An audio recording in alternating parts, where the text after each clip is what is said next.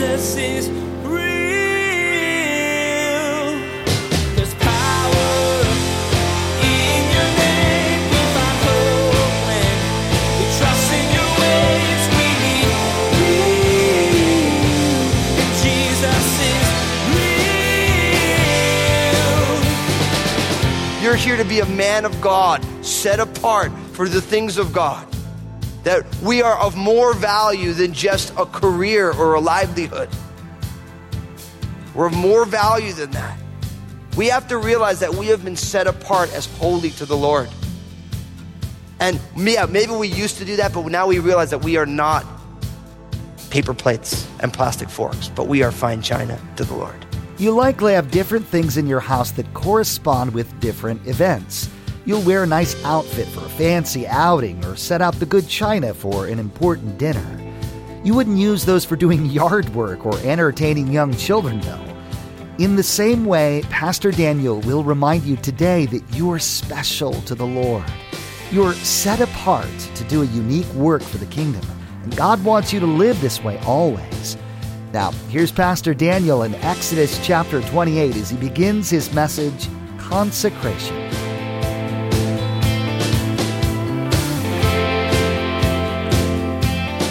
Jesus is real. We broke off with just about 12 verses left in Exodus 28. And we're looking now, remember, we're in this series called Tabernacle. It's our last series that we're doing in the book of Exodus.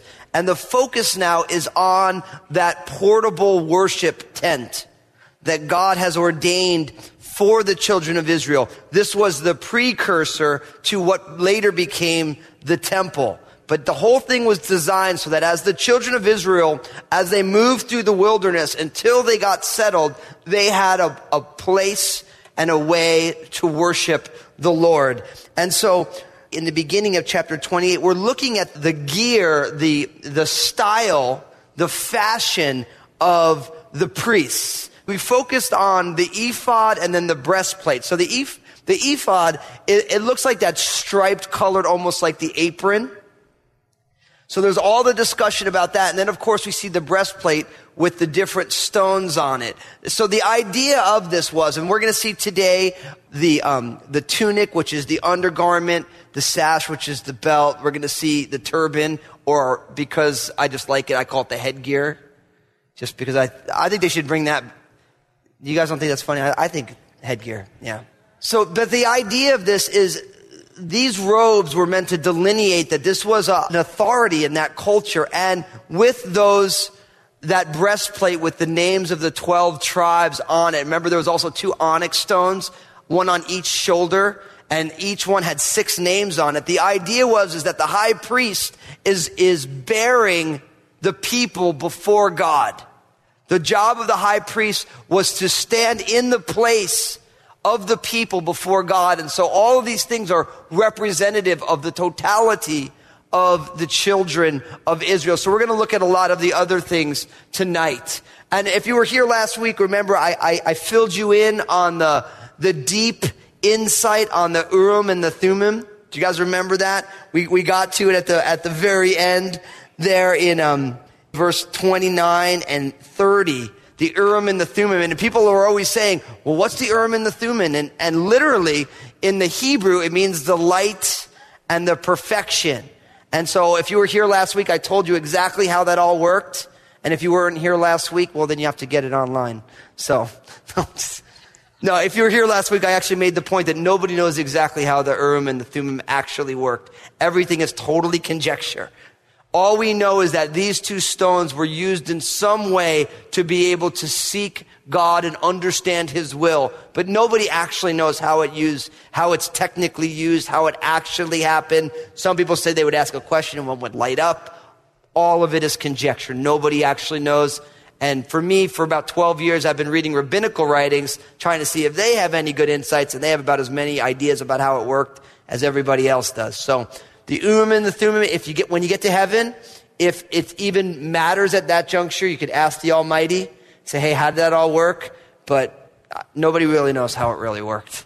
But they were there as part of this breastplate that was an adorning piece of fashion that they used, but it was meant to bear the people before God. So we pick up now in verse 31. Look what it says of Exodus chapter 28, the second book in your Bible. It says, "You shall make the robe of the ephod all of blue.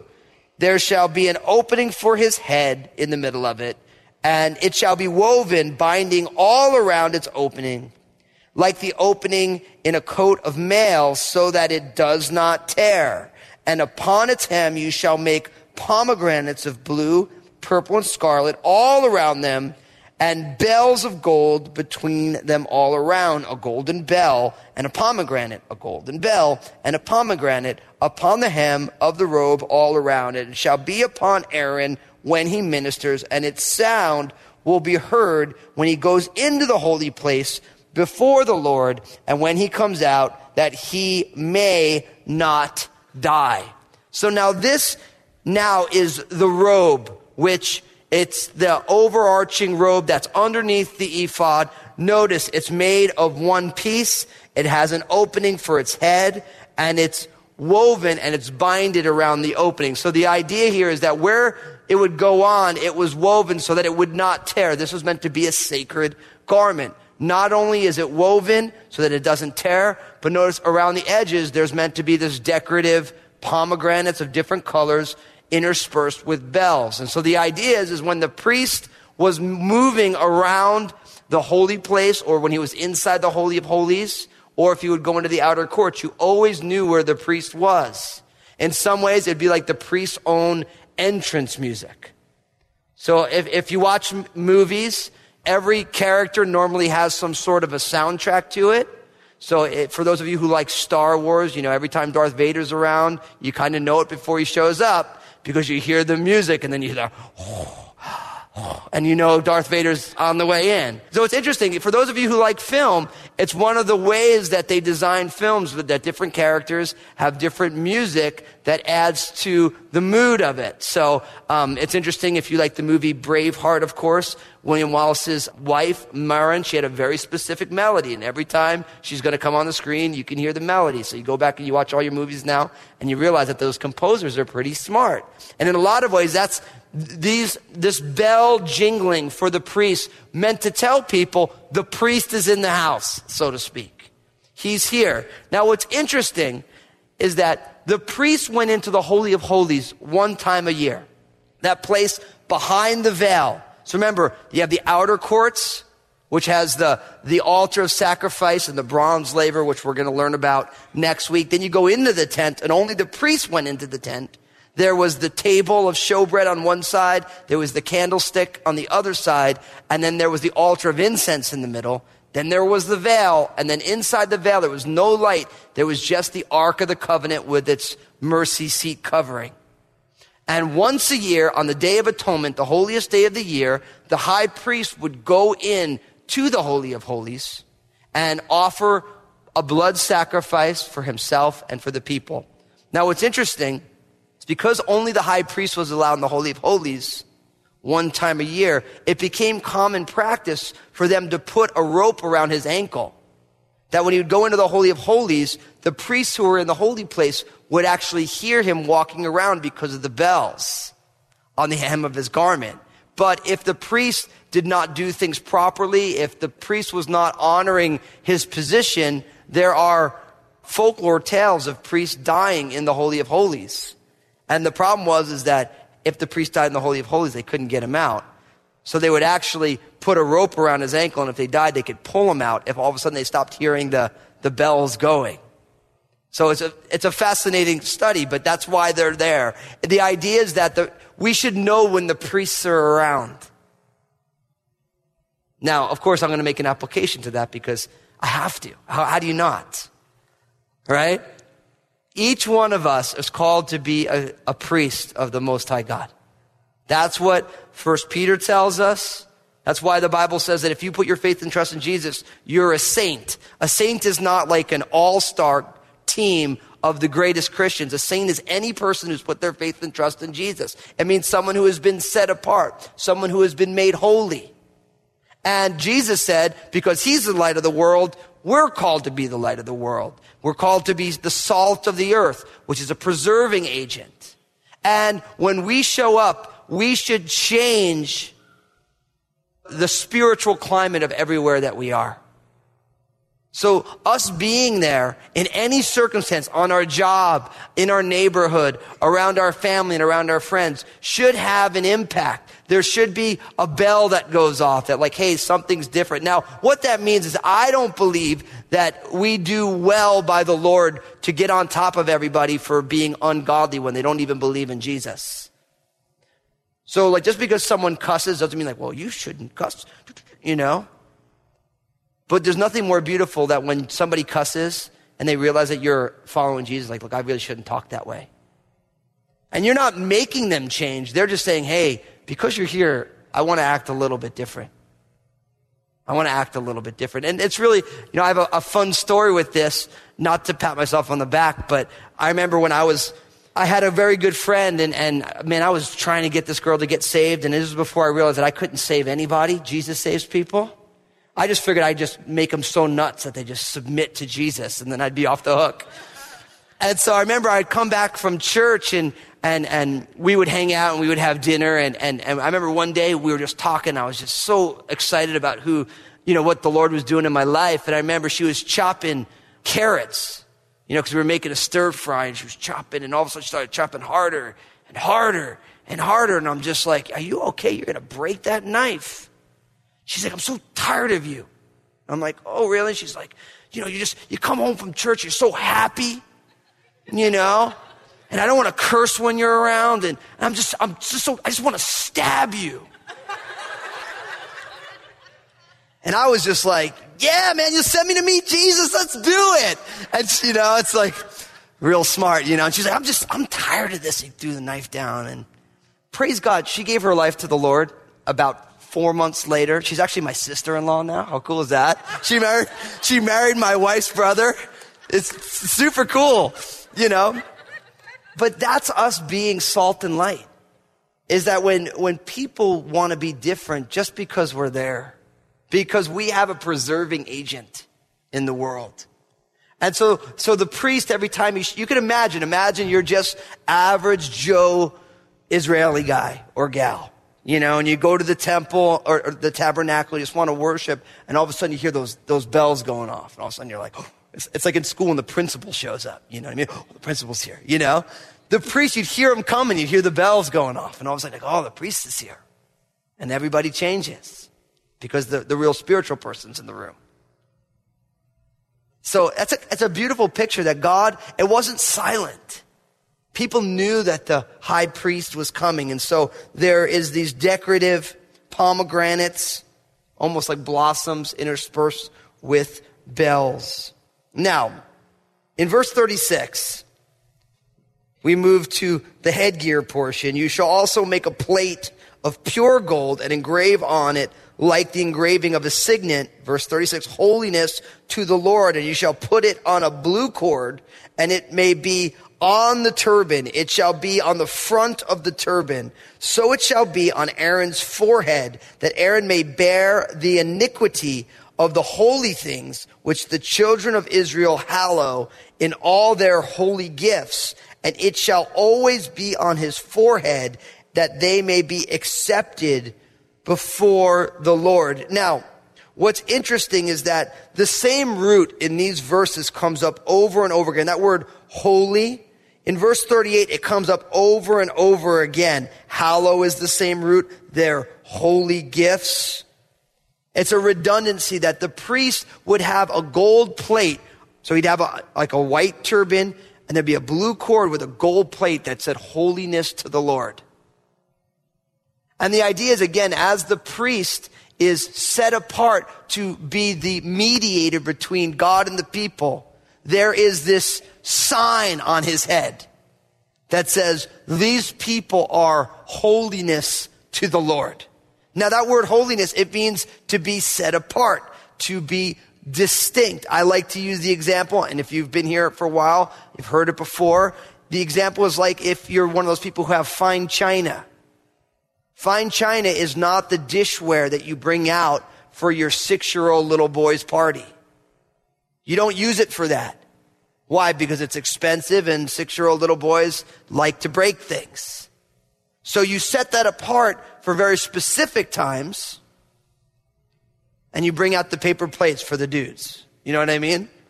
So the china is set apart. It means it's holy. It's distinct. It's not normal flatware. It's for special occasions. That's the way God looks at the people of God. Again, in 1 Peter, not only are we a kingdom of priests, but we're a holy nation, a holy congregation. The idea is that you and I are not normal. We're not trite. We've been set apart for a specific thing. And I believe that a lot of our growth as Christians is tied to understanding that we are not just paper plates.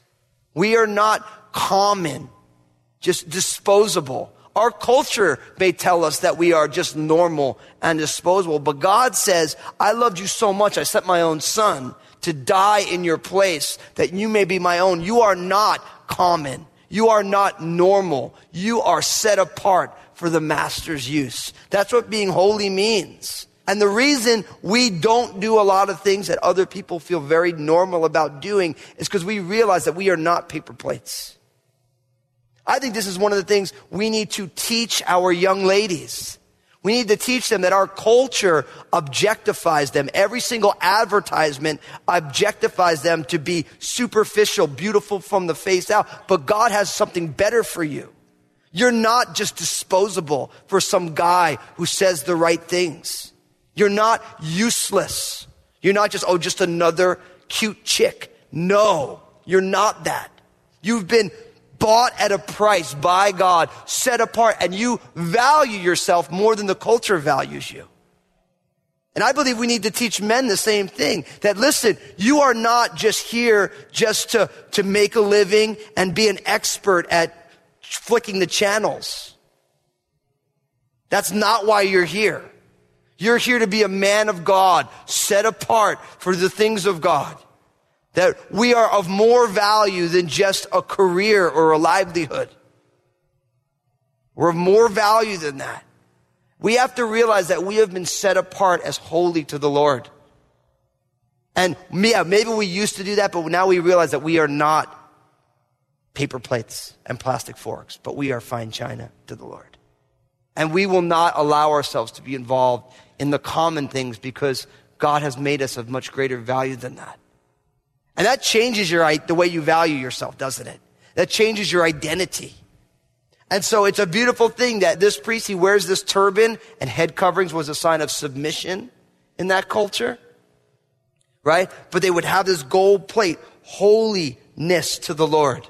These people are set apart. They're not like everybody else. They're unique. They're distinct. They've been set apart and declared as unique and special unto the Lord, unto God. And you can imagine every time you saw the high priest, imagine if you were just there in the tabernacle or in the temple and you saw the high priest rolls out, and every time you see holiness to the Lord. What a witness. I have a friend who is studying to be an Orthodox rabbi, and he was telling me that in most of the synagogues up over the altar, there's a sign that says, "Know before whom you stand." And I thought to myself, man, that's pretty powerful, isn't it? I mean, imagine if we lived our lives in that way. That we lived our lives as, hey, we stand before the true and living God at every juncture. We stand before him. And that's what that plate is all about. The people are constantly being reminded, I'm holiness unto the Lord. And the priest is constantly being reminded that I represent a special people set apart for God and for God's special purposes. God's special purpose. The theme of the book of Leviticus, the next book we're going to read, is be holy as the Lord your God is holy. That's the most common line in the book of Leviticus. The book is all about God's holiness, his distinctness, his otherness. And that's right there on the headgear.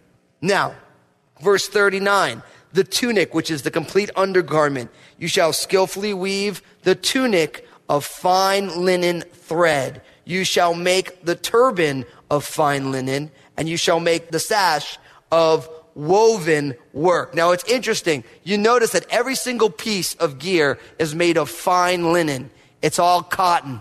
Why? Because the priests were not supposed to sweat before the Lord. Don't miss that. There's no fleece. There's no wool. Why? Because we do not work for our salvation. It's a gift. And we have to be careful not to be like, oh, I'm serving the Lord so hard, I'm tired. No. We rest in the Lord. And we serve him because of his grace. The undergarment was fine linen. It was meant to breathe. Why? Because no one's supposed to be sweating in the presence of God. Because we're saved by grace apart from works. Now, in verses 40 to 43, we get all of the accessories. So, if you think about this from a fashion point, this is the accessorizing moment here. It says, for Aaron's sons, you shall make tunics, and you shall make sashes for them, and you shall make hats for them, for glory and beauty. So you shall put on Aaron, your brother, and on his sons with him, you shall anoint them, consecrate them, and sanctify them, that they may minister to me as priests. And you shall make for them linen trousers to cover their nakedness. They shall reach from the waist to the thighs.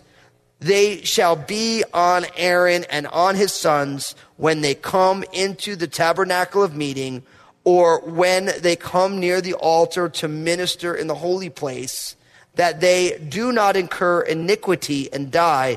It shall be a statute forever to him and his descendants after him. Now, not only is the gear for the high priest, but also all of Aaron's sons who were high priests in waiting, part of that priestly family. So they're all going to be done in tunics, sashes, so like the belts, hats, those turbans. They're for beauty and for glory. We talked about that last week. Notice it says, you shall put them on Aaron, verse 41, your brother, and on his sons with them. You shall anoint them, consecrate them, sanctify them, that they may minister to me as priests. Now, notice those four. There's a 4-step process for them. You shall anoint them, you shall consecrate them, you shall sanctify them, that they may minister to me. So first, the anointing, the application of the anointing oil on their head. So the first step in being set apart to be a priest is the anointing of them. And when you think of that oil is a picture of what? The Holy Spirit. You cannot be a priest of the Most High God if you are not born again. And if you are born again, if you said, look, I not only was born physically, I've been reborn spiritually by the power of God because of the finished work of Jesus, and now the Spirit of God dwells in me. Jesus is real. Today, Pastor Daniel described the rest of Aaron's clothing, from the undergarments to the bells on the hem of his robe. This detailed attire set the priest apart from the rest of Israel, reminding them of the important and solemn tasks God had given him. As a child of God, you too are set apart. You need to stand out from the world around you as you take on the role your Heavenly Father has given you. Hey everybody, Pastor Daniel Fusco here to tell you about my book, Upward, Inward, and Outward. You've heard me talk about these 3 directions for living again and again on Jesus is Real Radio, and I think they're so important. I wanted to write a book to explain even more. Upward, Inward, and Outward teaches you the importance of developing a right relationship with God and how that teaches you to love yourself well. From those 2 healthy relationships can spring a well of love for people around you, and that's what transforms our world. Find out more and get your own copy at JesusIsRealRadio.com. Make sure to tune in again as Pastor Daniel will be describing wardrobe, mannerisms, and consecration of the priests, giving you reasons for each element. God wanted these men set aside to do his work, serving the people by serving him in the tabernacle. This is how your focus on ministry should be too. Do what you're doing for God, not for people. You don't need their applause, only God's. There's more to come from Pastor Daniel's series called Tabernacle. Please glance at the clock right now and make plans to join us again for another edition of Jesus is Real Radio.